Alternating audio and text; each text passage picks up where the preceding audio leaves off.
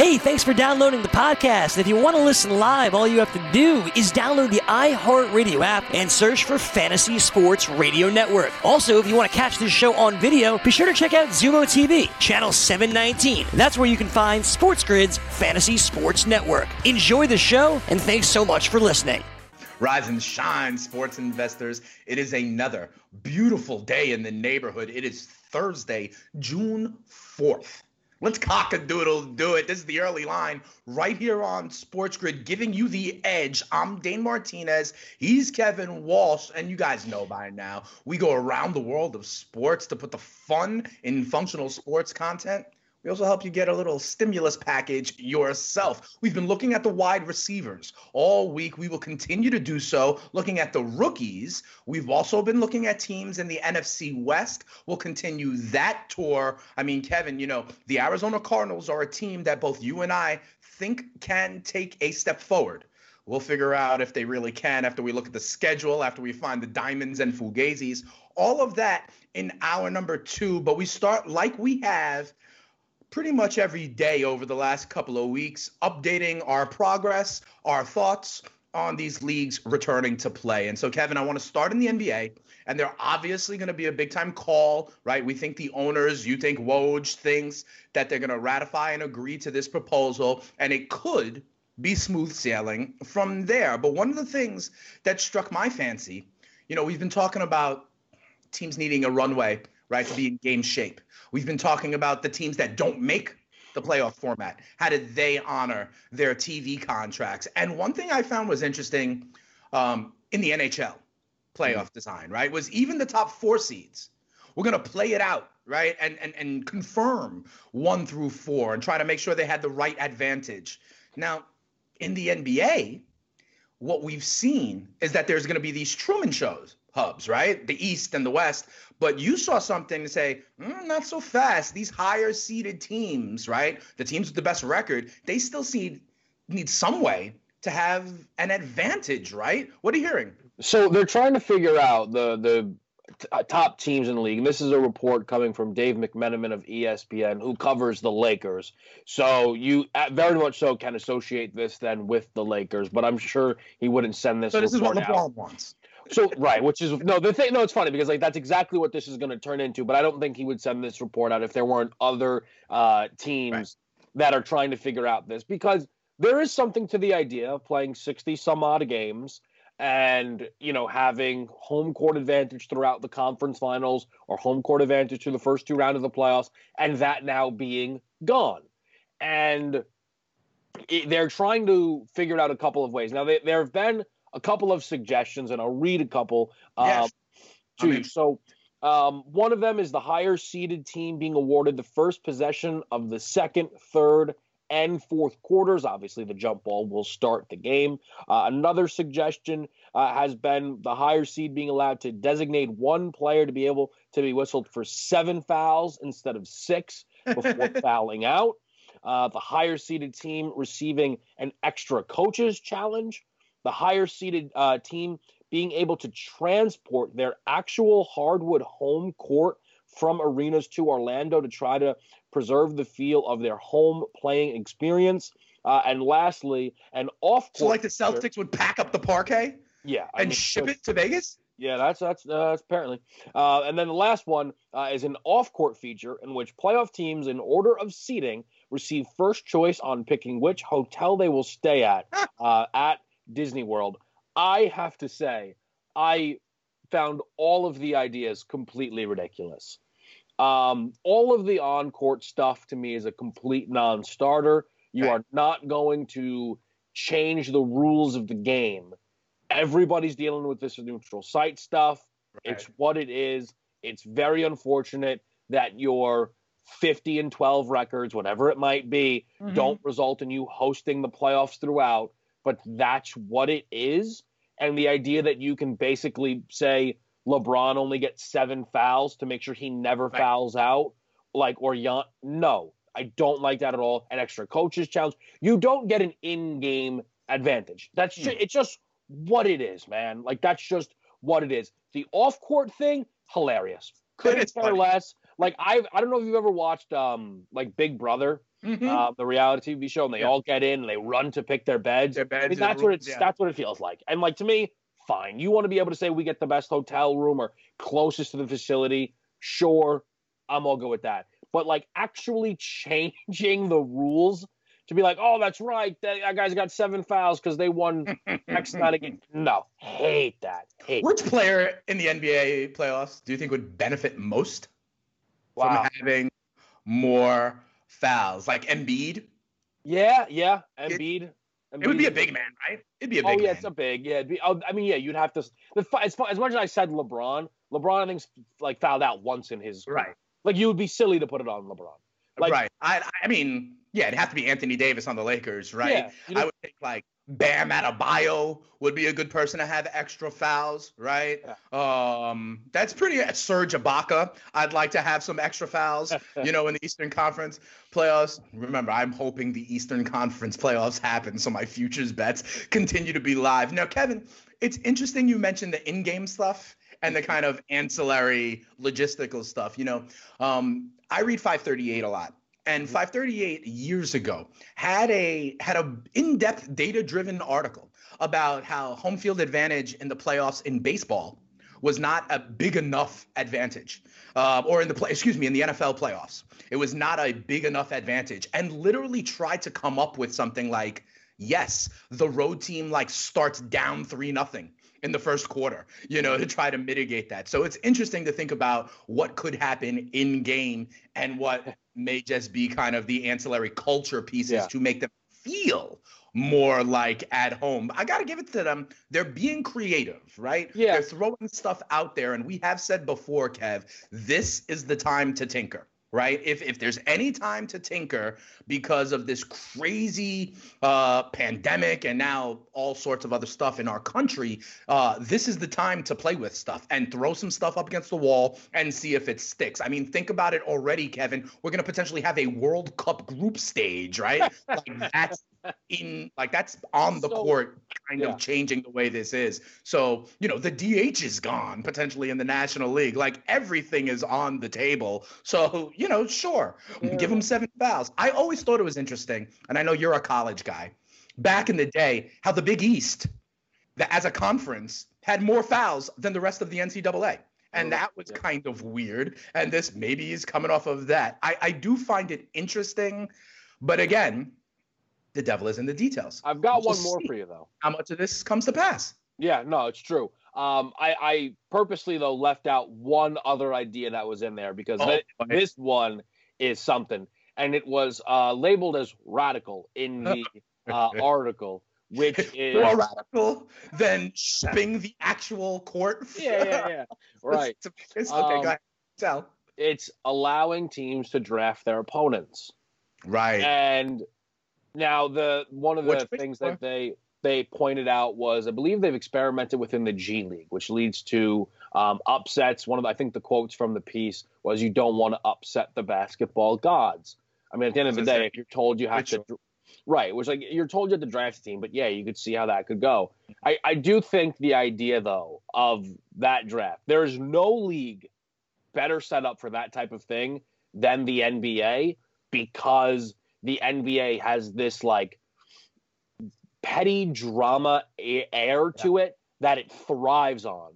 And basketball is always a sport there's the schoolyard pick. Everyone knows growing up in the court, right? They pick the all-star teams this way now, right? So it's not foreign in the NBA like some other sports. Right. And I have to say this. It would do a great number. I mean, it would do a great number on TV. I would want to know who is responsible, because that's then the guy, let's say, all right, the Raptors are the 2 seed, right, in the East, and they're like, you know what? We went 4-0 this season against Indy. We want Indy. I don't care that they're the 5th seed or 6th seed, right? And then they ultimately get banged out, right? And they lose to the Pacers. Who's to blame? That's what I want to know, right? Is it the head coach who made that decision? The GM, right? Because us, Sports Talk Radio, the fans will go absolutely ape, bonkers, being like, you should have just taken the magic like you were supposed to. You tried to get too cute, and now we're sitting here watching. So that's a very high stakes decision. I wonder who makes that decision. Yeah, I mean, if it would be like that Lakers war room, right? Like, does anybody like other than LeBron actually get the say in who they play? Which like, because as much as I think sometimes the idea that LeBron runs the team is overblown. I mean, come on, when it comes to actually picking the opponent, there is absolutely no voice that matters as much as him in that scenario. I mean, the thing is though, it gets a little messy. What is this? Are you then going to fill out a bracket from there? Are you going to pick an opponent each round? You know, also think about it. You know, we handicap the futures market partially because we know that opponent, right? Yeah. And there's an easier path to say get there, and that impacts the odds if they're not able to hang those in any kind of extended way. That's compromising some of the handle, but I don't know if that's what they care about as much, if it's a priority. But then it will be an impact. So definitely something to watch. As you know, later on today, we expect to get some kind of word, right? Whether they ratify the proposal, and then what formally happens is that it then goes to the Players Association, right? And we've been talking about it. We think the players will not be caught off guard on anything that they hear. We'll see. And hopefully it could be smooth sailing from there, but we'll certainly continue to follow it. Another kind of impact that I saw here, but was not like labor negotiations, okay? Because remember, the NFL is lucky. They ain't got to worry about this. They're going to follow the blueprint, but time is ticking. You know what I thought was interesting in another world? There were primaries held in this country this week, and they were state primaries that were pushed back from the end of April. They were rescheduled for like June 2nd, being like, all right, we'll be okay by then. I don't know. We thought training camp might be okay in the NFL, but it comes down now, Kev, that no, we are still not at that point just yet. And Roger Goodell has come out and said that NFL training camps will not be at those remote locations. You know how sometimes the Cowboys take over Oxnard or they go to college campuses? Not this year. Teams will all be doing camp at their home facilities. You know, it's another ripple effect impact, and obviously impact to those communities where a team would travel for training camp. Yeah, that's the community point is not one that I had considered, and it's definitely an unfortunate but very, very real one. I think in terms for us though, like trying to watch the Jets at Hofstra practice. Yeah, you know? Right. I think it's interesting to try and say like, okay, well, how maybe does this impact teams? I don't know if you can necessarily pin it down unless we find out that some teams rely more on those inter squad or not inter squad, but dual team practices. Yes, and that is another piece of this. We will discuss that a little bit more because I do think it matters, Kev. We'll talk about that, and then we'll talk about some of the new rookie wide receivers who will be in these training camps. We're off and running. It's the early line, giving you the edge right here on Sports Grid. SportsGrid.com. Betting insights and entertainment at your fingertips 24/7 as our team covers the most important topics in sports wagering. Real-time odds, predictive betting models, expert picks, and more. Want the edge? Then get on the grid. SportsGrid.com. All right, everybody, let's welcome you back into the early line right here on Sports Grid, giving you the edge.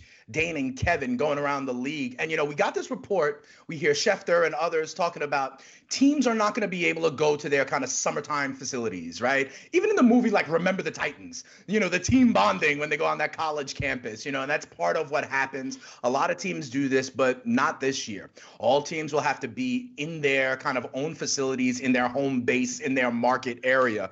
And 10 teams did this last year, okay?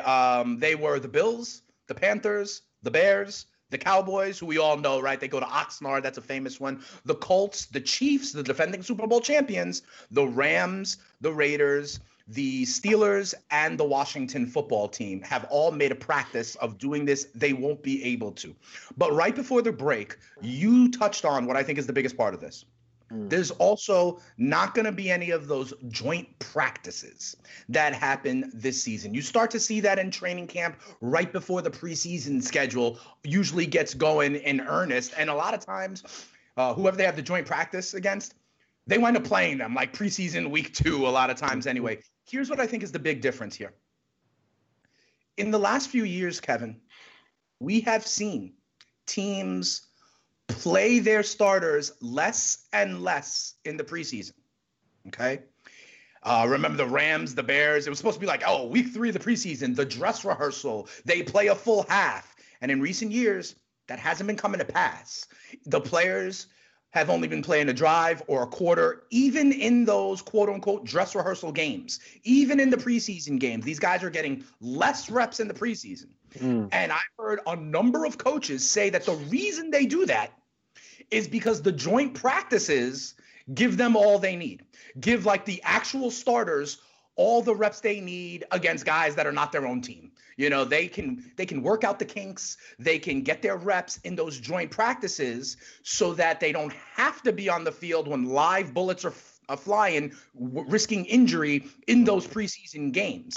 Now that there's no joint practices, I fully expect more of your starters to play more in the preseason, and by definition, it will lead to more injuries for legitimate starters on your team. I think the no joint practices is important because coaches were more and more using the joint practices as the forum to get their starters actually ready in a kind of more controlled, safer environment with a lower injury risk, Kev. Wow, yeah, it's a really good point. It's a dangerous point, not one that I had really considered, and I think it's definitely part of the reason that when I, make my futures bets, I wait very, very long until I lock those in. Because as much as I know you want to beat the market, you know what? Nothing worse, though, than beating the market in the other direction because somebody went down. Also, when it comes to fantasy drafts, I know, it all varies from like last year. The only reps Tom Brady got was in the joint practice. He ain't touching the field. Now he's going to have to. You know what? And, that's a really good name to mention because he really has to because he's in a new situation. Right.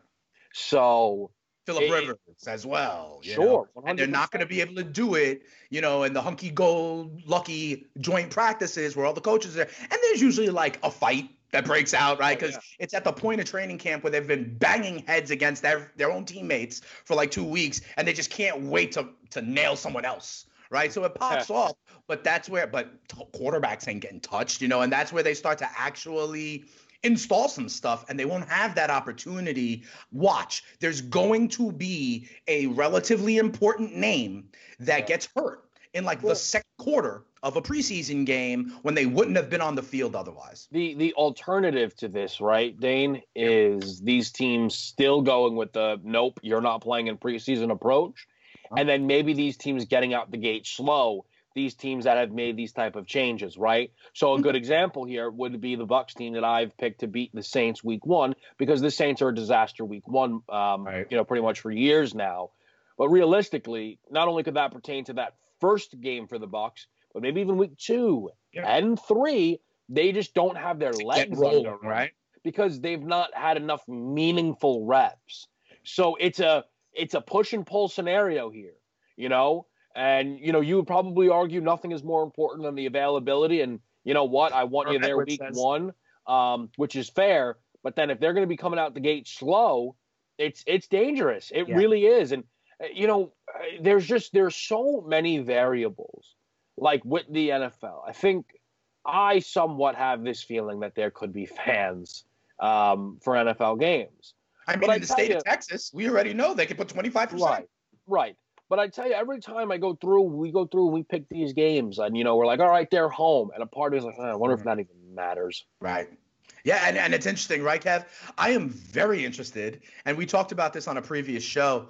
3 points for home field, right? In NFL. Yep.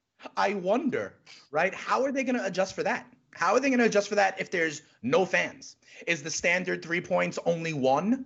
What if there's 50% in the stands by then? I think it's going to be very, very interesting. I'm not as worried as much about getting out of the gate slow, like you mentioned. I think it's literally teams are less likely to put their starters on the field. And now they may have to. You know, McVay didn't put his Rams on the field in the preseason. Nagy didn't put the Bears on the field in the preseason. And now, you know, Trubisky and Foles are going to get reps with starters in live preseason games. By definition, it just raises the risk of injury. I think you make a good point about getting out of the gate slow, but someone's going to go down who would not have been on the field if they would have got their work in the joint practices. And I don't know who that's going to be, but, you know, at last I checked, football was still a violent game. Yeah, no, it definitely is. And it's going to be really interesting to see how a lot of these things play out. I mean, really, that first, I can't remember the exact date on it, that Steelers-Cowboys Hall of Fame game, right? Which is usually like a week 0 game of preseason.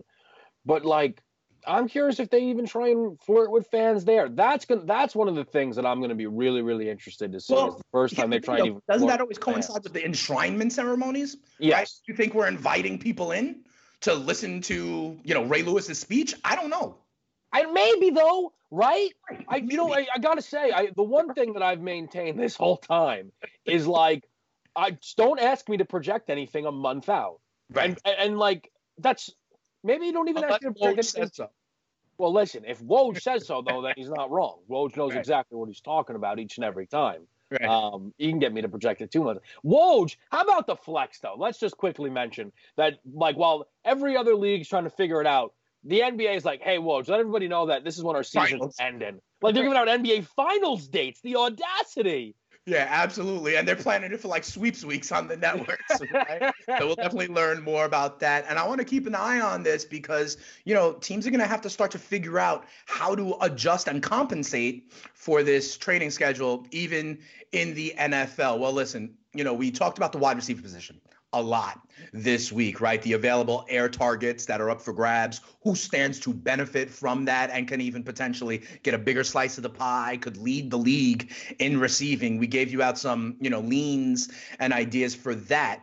You know, Kev, similar to how a couple of weeks back we talked about the rookie running backs, I want to turn our attention to the rookie wide receivers because we've been looking at this. You know, we talk about the different XYZ affair, right? The different roles of wide receivers. We talk about where there's some opportunity, you know, in play. We even talk about garbage time potential and game flow for some of the wide receivers. So, you know, we took some time and we made our top 10.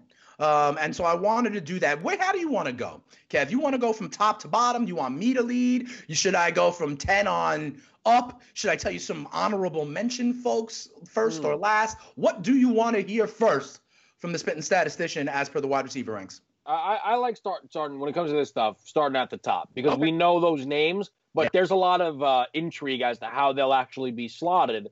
And, you know, as you further go down, it's always fun to see who made the cut. So I'm fascinated by the top. Fair enough. And here's the thing. Going into the draft, right, we all thought there was a group of 3 top receivers, Jeudy, Lamb, and Ruggs, right? They are not 1, 2, 3. Okay, because the idea of skill is definitely there.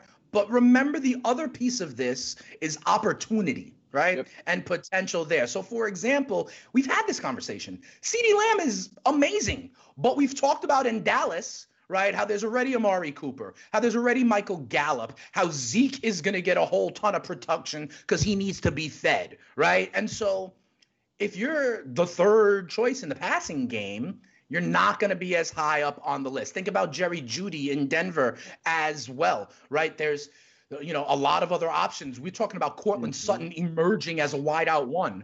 And it's still ultimately all in the hands of a second-year quarterback in Drew Lock, right? So don't get me wrong. I think Lamb and Jeudy were the 2 most skilled receivers coming out, but I don't know that they landed in places where they'll be able to take advantage of, you know, their piece of the pie. And so by contrast, my number 1 wide receiver here is Justin Jefferson.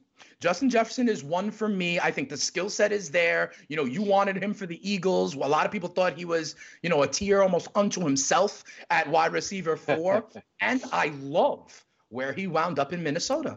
Listen, you know, Stephon Diggs is not there. They lost 24% of their targets and opportunity. We covered that yesterday. The Vikings are one of the teams who lost that in the form of Stephon Diggs. The other thing for me, I don't know if we did this when we covered the Vikings. Thielen is a fade for me. He's getting a little bit up in age. He had a little bit of injury. I think there's a path for Jefferson to be a big part out the gate of the Vikings offense. And this is not an offense that is a bottom 5 of the league. Okay. They can, in fact, score. Cousins is a legitimate quarterback. You know what they have in the running game as well. I think Jefferson is primed and in good position to be the top wideout in year one.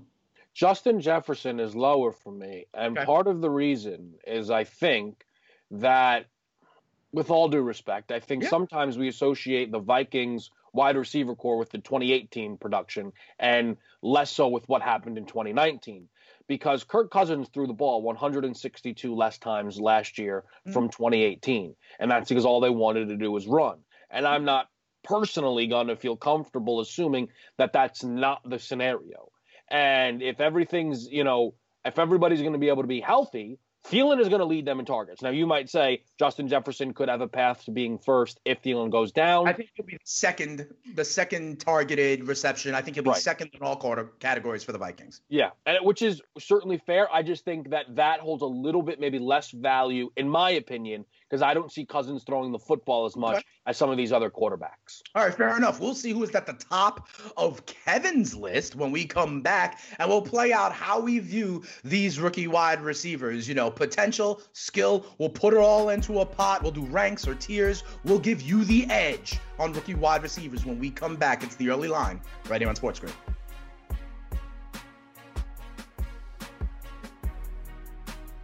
SportsGrid.com. Betting insights and entertainment at your fingertips 24/7 as our team covers the most important topics in sports wagering. Real-time odds, predictive betting models, expert picks, and more. Want the edge? Then get on the grid. SportsGrid.com. Welcome back in, everybody, to the early line right here on Sports Grid. Kevin and I are looking at the rookie wideouts, okay, and who can get out of the gate and actually produce for you as a fantasy owner in 2020, right? And Kevin, we got to acknowledge, right, it's part who that wide receiver is and part where they landed, what team they landed based on how good the offense is, who that quarterback is, the other wide receivers on the depth chart, what kind of scheme they have. Are they a run team, a passing team? All that comes into a pot together. I'll tell you on the ADP that we usually look at when we're doing our diamonds and fugazis, I was looking at the top 3 wide receivers that are rookies, and they're back-to-back. Okay, it's Judy at 51, CeeDee Lamb at 52, and Justin Jefferson at 53. I am putting Jefferson at the top of the list just because I think the rest of the wide receiver room is a lot more crowded in Denver and in Dallas than it is now in Minnesota. It's that, piece of the pie, available targets aspect. And I think that smiles a little bit more on Jefferson, but we may be splitting hairs. Who's your number 1 rookie wideout? So for me, it's who I see is the only guy that has the chance to be a team's number 1, and that's Henry Ruggs.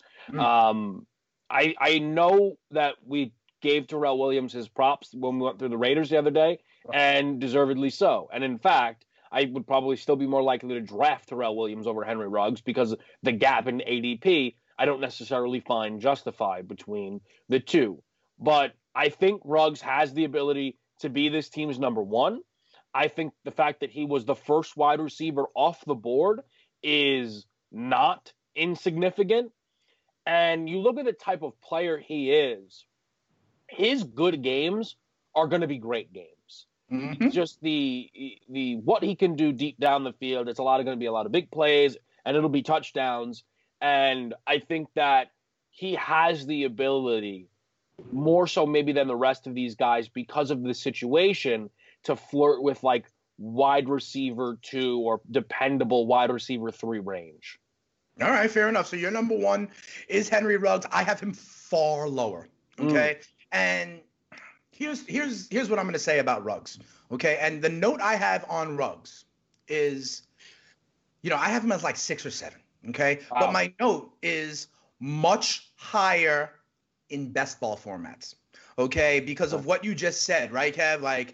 his weeks when he pops off, he can win you a week. I think Ruggs is going to be a Deshaun Jackson, Will Fuller type.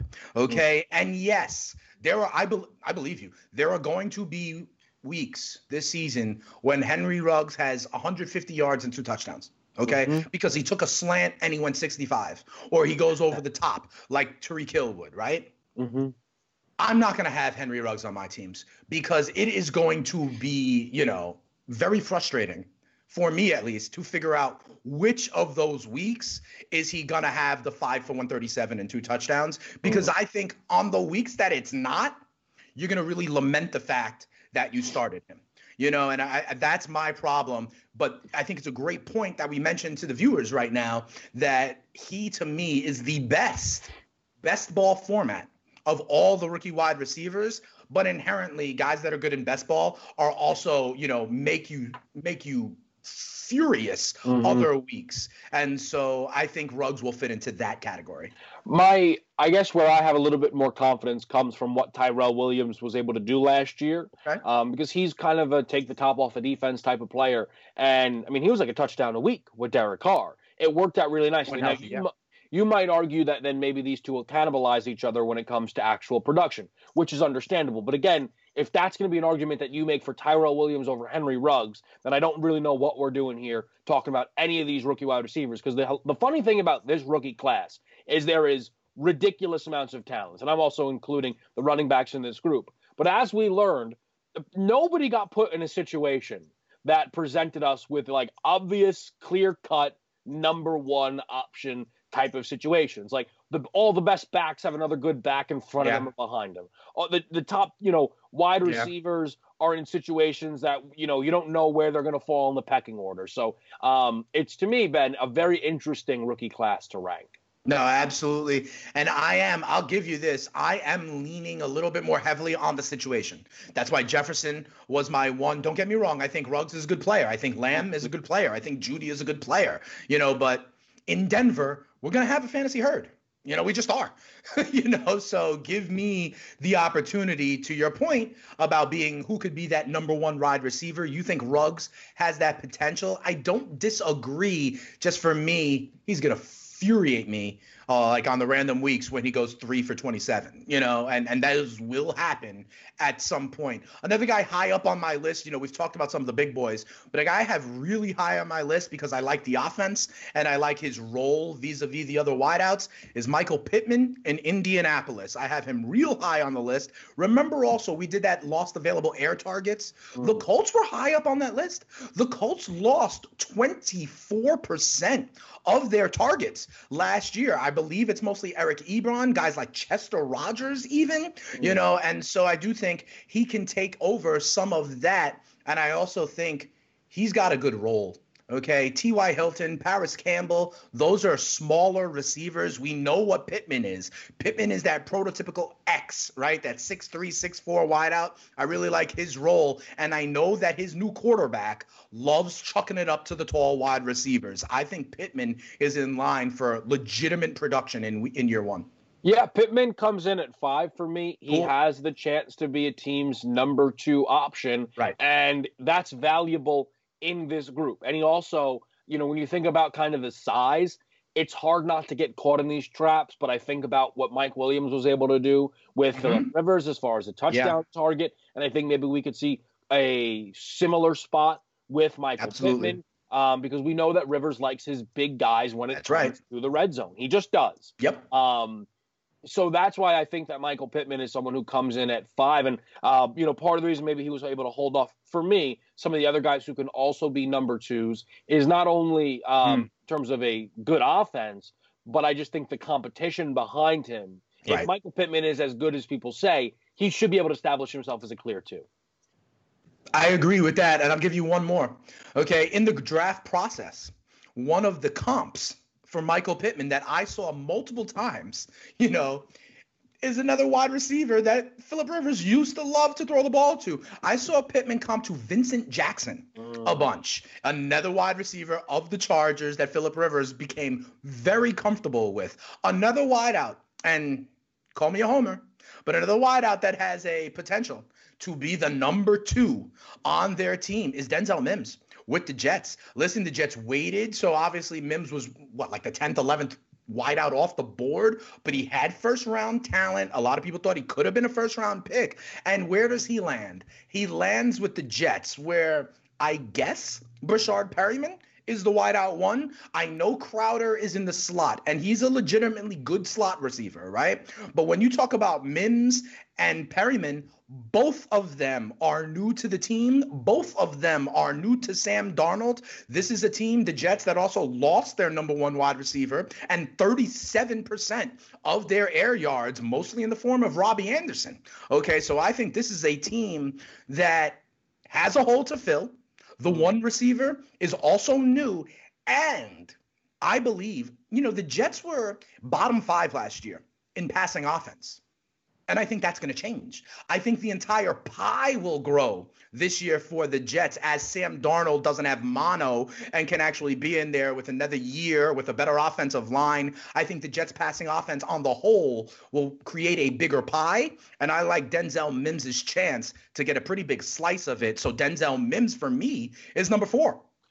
Wow, 4. So I have Mims at 6. And he was someone who it was a little bit more difficult for me to try and pin down. Where I personally would push back is I don't think there's a new number 1 in town. Jameson Crowder last year comfortably led them in targets. And production-wise, yes, but he's not on the outside. He's in the slot. He's a slot wide. Yeah, I think that's changed a bit in the NFL. I don't think that necessarily you have to play on the outside to be a number 1. I think the number 1 is the guy who leads the team in targets. That's okay. And that's just how I see that. And I think the idea of Brashard Perriman's skill set somewhat mirroring what Robbie Anderson did does give leeway to him producing. With all of that being said, I've read some articles that were very, very flattering of what Denzel Mims can bring to the table. I think they would be wise to, build that relationship up between him and Sam Darnold. So where's the pushback? You have him at 4. That's way too high. Well, you had him at 6. Yeah, but the guys in front of him, I can't get. I'm assuming that Henry Ruggs is behind him, right? You have him at 6. Who's your 4 and 5? So 4 and 5 are Justin Jefferson and Michael Pittman. All right. So I had both of those guys over Mims as well. Those were top for me, right? So you have, where we're probably missing is you have Ruggs higher. Yeah. And you have Jeudy. Where do you have Jeudy? I have Jeudy at 2. Talk to me about Jerry Jeudy. So Jerry Jeudy. So I went through this and I thought about the Broncos a little bit, and you try and figure it out. Last year, Courtland Sutton racked in 124 targets. Okay. Next closest was Noah Fant at 66. Right. After the Emmanuel Sanders trade, pretty much the state of that wide receiver room was a gap comparable to Michael Thomas and the rest of the Saints. Not in that Courtland Sutton is Michael Thomas, but there just wasn't a lot. The talent level wasn't the same. And to me, I've said a number of times, Jerry Jeudy was the best wide receiver that came out of this class. And now I know it's year 1, so it might not happen year 1, but he certainly has the chance to be the most talented wide receiver in that Denver Broncos receiving room. And I think the Sutton 124 targets can come down a little bit, but I also think about the 40-some-odd targets that Emmanuel Sanders leaves on the table. The Deshaun Hamilton targets, we'll be taking those, no problem. Yep. I think that Jerry Jeudy talent, plus the fact that he is going to establish himself to me as, at worst, a number 2 guy, is why he climbs up higher for me. All right, fair enough. I think they're going to be close. I think, in January when we pick up our head, right, is it possible that these guys are within 7 catches of each other, 100 yards of each other, 2 touchdowns of each other in year 1? I do think that's very possible. With Jeudy, I also think, listen, KJ Hamler was their 2nd-round pick. Yeah. He's going to eat into that as well. And I sort of think that Melvin Gordon is going to get a big piece of work out of the backfield as well. And I see the Broncos as a little bit more of a herd. Again, Jeudy is definitely a quality wide receiver. I just think that pie has a little bit more slices than the one on the Jets. I want to get your reaction, but we're going to break, okay? So when we come back, we still got other rookie wideouts to talk about. We've talked about Jefferson, Pittman, Lamb, Mims, Judy, Ruggs. There are some other wide receivers who I think do have potential to really contribute to their teams this year. We'll profile some of them when we come back right here on the Early Line. We're giving you the edge, people. Come on back after this.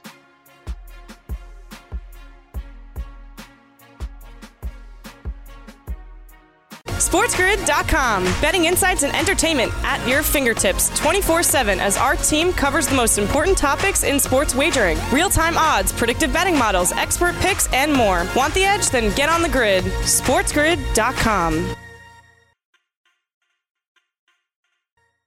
Welcome back, everybody, to the Early Line right here on Sports Grid. While we were off the air, all right, over the commercial, Kevin and I are trying to figure out, because I'm on Denzel Mims, and the first thing I said about that, by the way, Kev, was, okay, maybe I'm a homer, but then I went into that, right? And you're talking about Jerry Jeudy. I think it's interesting, right? Jerry Jeudy, by all accounts, is a more talented wide receiver, even though a lot of people have very nice things to say about Denzel Mims and his skill set, right? Yeah. But for me, it's the lack of other top-notch talent, right? To me, the fact that there is no Courtland Sutton in the Jets wide receiver room is why I think Mims can progress a little bit more. So we were talking about, trying to make a little bit of a bet. He'd have to give me like 30 or so fantasy points. Hit me up on Twitter. Hold on. Let's put this as a poll. We should put it as a poll, Kevin. Who do you think is better, Jerry Jeudy or Denzel Mims plus 30 fantasy points in their rookie year? We'll see what the people say out there on Sports Grid. Put it up as a poll. We'll see who people react. But what were you going to say? I have 2 points that I think. One is just I'm having to lay 30 points to you despite you ranking Mims ahead of Jeudy. Yeah. I'm missing something there. Something's Look missing. At the MVP. I can have a take and it be and still get money. Like, you've picked plus money a lot of times in fights. I love plus money. I love plus money. So plus why? Money. That's why I want it. But the premise of this comes from you having Mims over Jeudy, right? Which then turns though into you needing 30 points. I'm getting taken to the woodshed here. And as much, I was born at night, not last night. Man. But the other question though, in all seriousness, when it comes to Mims, is it a stretch too far to say that there's a world where he is fifth in the targets and teams, not only behind Perriman and Crowder, but Lev Bell, and then if Griffin does break out as a tight end, or who's the other guy, Herndon, that they always want to break out as a tight end? Yeah. Le'Veon Bell is an interesting case, right? He will definitively be involved, right? Crowder, because of the nature of him being in the slot, yes. I believe Mims will be either the third or Perriman. Yeah, I think he'll be there. But I kind of feel like Mims and Darnold are going to have a connection. I just do. I think he was the wide receiver targeted by Joe Douglas to be Sam Darnold's new toy. And the role that he plays, to me, Mims, I think, is going to be like T.Y. Hilton in the Colts offense. Okay? Perriman plays the outside, right? The slot, Crowder is the Paris Campbell role. I think Mims is the T.Y. Hilton role. And I'm expecting big things out of it. Let's look at some of the other wide receivers. Okay, so we've talked about some of the guys who are likely in their top five for both of us, 4, 6, 2 versus 4. Where's you, CD though, for you? Also have CeeDee Lamb. Yeah. So talk to me about CeeDee Lamb. So CeeDee Lamb is 3. Lamb is my number 3. Yeah, I just had to ask because I was like, because based on how these are doing, I thought maybe CeeDee Lamb could be much lower for you. Lamb is 3. So CD is 3 for me as well, just behind Ruggs and Jeudy. And, as we're kind of going through this, right, it's like, man, like that guy might be a number 3. And in fact, he is a number 3 wide receiver. How could he possibly kind of break through these guys that are number 2 options? And it's twofold. One, the talent. CeeDee Lamb, to me, was the second best wide receiver in this class, and that is not insignificant. But it's also the offense. And it's not just that the offense should be very, very good and be up there in passing. But when you think about the targets that are gone, last year Randall Cobb was targeted 83 times. If you just give me CeeDee Lamb's to those 83 targets, I'm going to be pretty happy with that. Yeah. Then, as you just said there, Witten's losing 83 targets. And what we've talked about, that doesn't mean that it's 83 tight end targets that need to be redistributed. No, not at all. So I actually think there's a world. This might sound a bridge too far, but I think there's a world where their top 3 wide receivers all cross the 100-target threshold. Mm-hmm. You pair that with the talent level and the fact that CeeDee Lamb, I would think, gets the friendliest coverage of the bunch, because Michael Gallup and Dak are going to have a great rapport, and Amari Cooper's the most talented dude on the field for them. You would think that then CeeDee Lamb gets incredibly favorable coverage. I think CeeDee Lamb has a high floor and, potentially really high ceiling as well. Yeah. He's my 3. I have him above Mims, and I put him above Jeudy for the reasons you described, right? The offense in Dallas is better than the offense in Denver. And with the Jeudy thing, a big part of this for me is also, I don't know about Drew Lock. Okay, there's a universe where he regresses, and then that compromises the value of all the pass catchers in Denver in a way where I kind of think Dak is going to deliver with the pressure that is on him this year. So in the world where this year's Cowboys wide receiver group becomes like what the Rams were 2 years ago, right? Where all 3 of them are viable, Woods, Cooks, and Kupp, right? But that's few and far between, where you can get 3 fantasy viable wide receivers, especially on an offense that also has Ezekiel Elliott, for them to all pay off. They're going to need to be one of the best offenses in football. So we'll see if that's what they can do. One guy that's in the bottom 5 for me that I'm going to bet is also in 6 through 10 for you, because of the reaction of the damn coach when they drafted him. For me, it's Duvernay in Baltimore. Okay, for me, you talk about path to being number 1 or a number 2 wide receiver, right? I'll give you Hollywood as for the Ravens wide receivers, but I think Duvernay steps right in above the Willie Sneads of the world. And when I saw Harbaugh at the draft, they targeted this kid. They want to use him, and I know it's a rushing offense, but I'm trusting the scheme and Harbaugh. I think Duvernay is going to fill a very interesting role for these Ravens in year 1, and it may include some touchdowns, Kev. Yeah, Duvernay actually is not someone that had made the cut through my list, and maybe a little bit just through not seeing the name as much. I when I'm going through kind of my list, I feel like I try and still base things just on, some ADP stuff and moving things around a little bit through that prism. So, but Duvernay, in theory, I get it. I mean, considering how much they liked him when they drafted him, the wide receiver room is not necessarily like this super, super talented group. Now, Marquise Brown and Mark Andrews will comfortably land ahead of him in targets. But again, in a high-octane offense, albeit because of their run, there's certainly a world where Duvernay is going to be able to present value. Now, he came in for you at what spot exactly? 8. Okay, yeah. I mean, and as I look through some of these names, I think, for me, I think there's a drop-off after 6. Okay. So that's where I had Mims. To me, I think that's where we kind of get into. Mims is the cut line for you? Yeah, I think that's when we get into a little bit of muddier waters of you can kind of sell me on any ranking of any of these guys. Okay. So here's the thing. In there, and I was splitting hairs at that point also. Okay, so I give that to you, okay? So then I'll just tell you other names I have rounding out kind of the top 10, and feel free to push back on any of them or agree with any of them. After Duvernay, remember, I've got Ruggs in there. We've already discussed him, right? The other 3 that I have rounding out my top 10 are Ayuk in San Fran, are Higgins in Cincy, and then your boy Rager in Philadelphia. Those are the last 3 that round out my top 10. I've got some honorable mentions I want to get to, but do you include those 3, Ayuk, Higgins, and Reagor?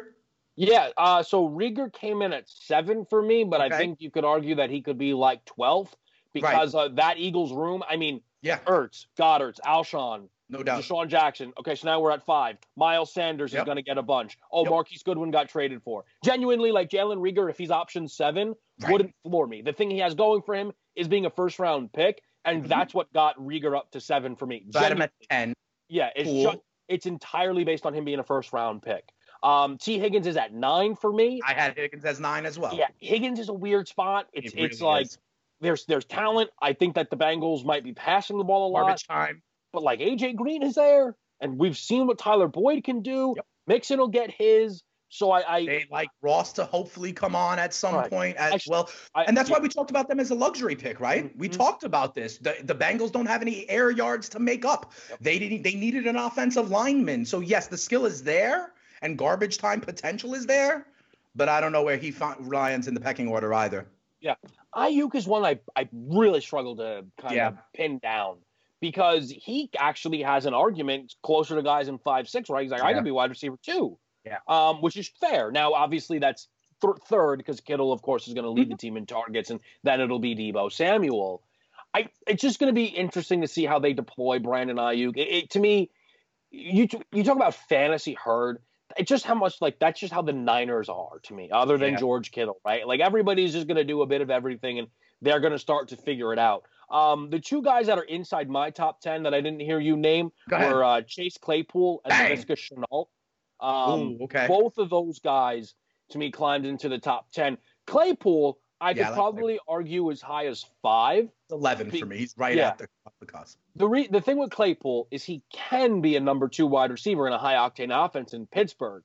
But you sold me quite a bit on Deontay Johnson. And I do think sometimes, now it didn't apply to Juju, but I think a rookie can take a little bit longer in Pittsburgh. But what we've seen from Steelers wide receivers, Claypool will be a Pro Bowler eventually because that's what they do with their wide receiver talents. I think Claypool, James Washington's in trouble. I think that's where it is. I think Claypool is more of the James Washington role, okay? Because Deontay is a slot, he's a shorter guy. Juju, I think he's a Y wide receiver instead of an X wide receiver. I think Claypool fills that role. And the other guy I want to mention, I think he's off the radar. I'm going to tell you right now. I did not have Shenault. This guy is off the radar, Kevin. But I was thinking Gabe Morency, and I'll tell you why in a second. Because it's Gabriel Davis, okay, from UCF. And here's my point. Davis is another one of those big body, tall, outside the numbers receivers. Think about the current receivers in Buffalo. Stephon Diggs, smaller man. Cole Beasley, smaller man. Smoke Brown, smaller man. Okay, I think they targeted Davis to be the outside talent, right? And they're going to let Josh Allen throw a little bit more along with Stephon Diggs. I think he fills a role that is very intriguing to me. They could use him. He could get early red zone targets. And so I think he deserves to be named. Now, is he ahead of a guy like T. Higgins or Ruggs or Duvernay? No, but a name that people should watch that can get very late in drafts and could score some touchdowns for these Bills. Yeah, the other guy I'll mention in a similar ilk is Antonio Gandy Golden, who landed in Washington, I believe out of Georgia. The entirety of the argument is that Washington has no wide receivers outside of Terry McLaurin. Jay Gibson, Washington also, right? Yeah, and now the thing is the running back. Well, the whole Gibson thing is super weird. But basically, that's the intrigue with an Antonio Gandy Golden is maybe he could actually be a wide receiver too on a football team. Yeah, right. Skill set and opportunity. There'll be some opportunity in Washington. I wonder about Bowden in Vegas also. They might do some interesting things with him. Remember, he was the quarterback in Kentucky. All right, that'll wrap up hour number 1. In hour 2, we'll talk about some teams that definitely have some wide receivers. The Arizona Cardinals come into focus when we come back. We're off and running, finding value on the Cardinals in hour 2. Come on back and join us. It's the early line. SportsGrid.com. Betting insights and entertainment at your fingertips 24/7 as our team covers the most important topics in sports wagering. Real-time odds, predictive betting models, expert picks, and more. Want the edge? Then get on the grid. SportsGrid.com.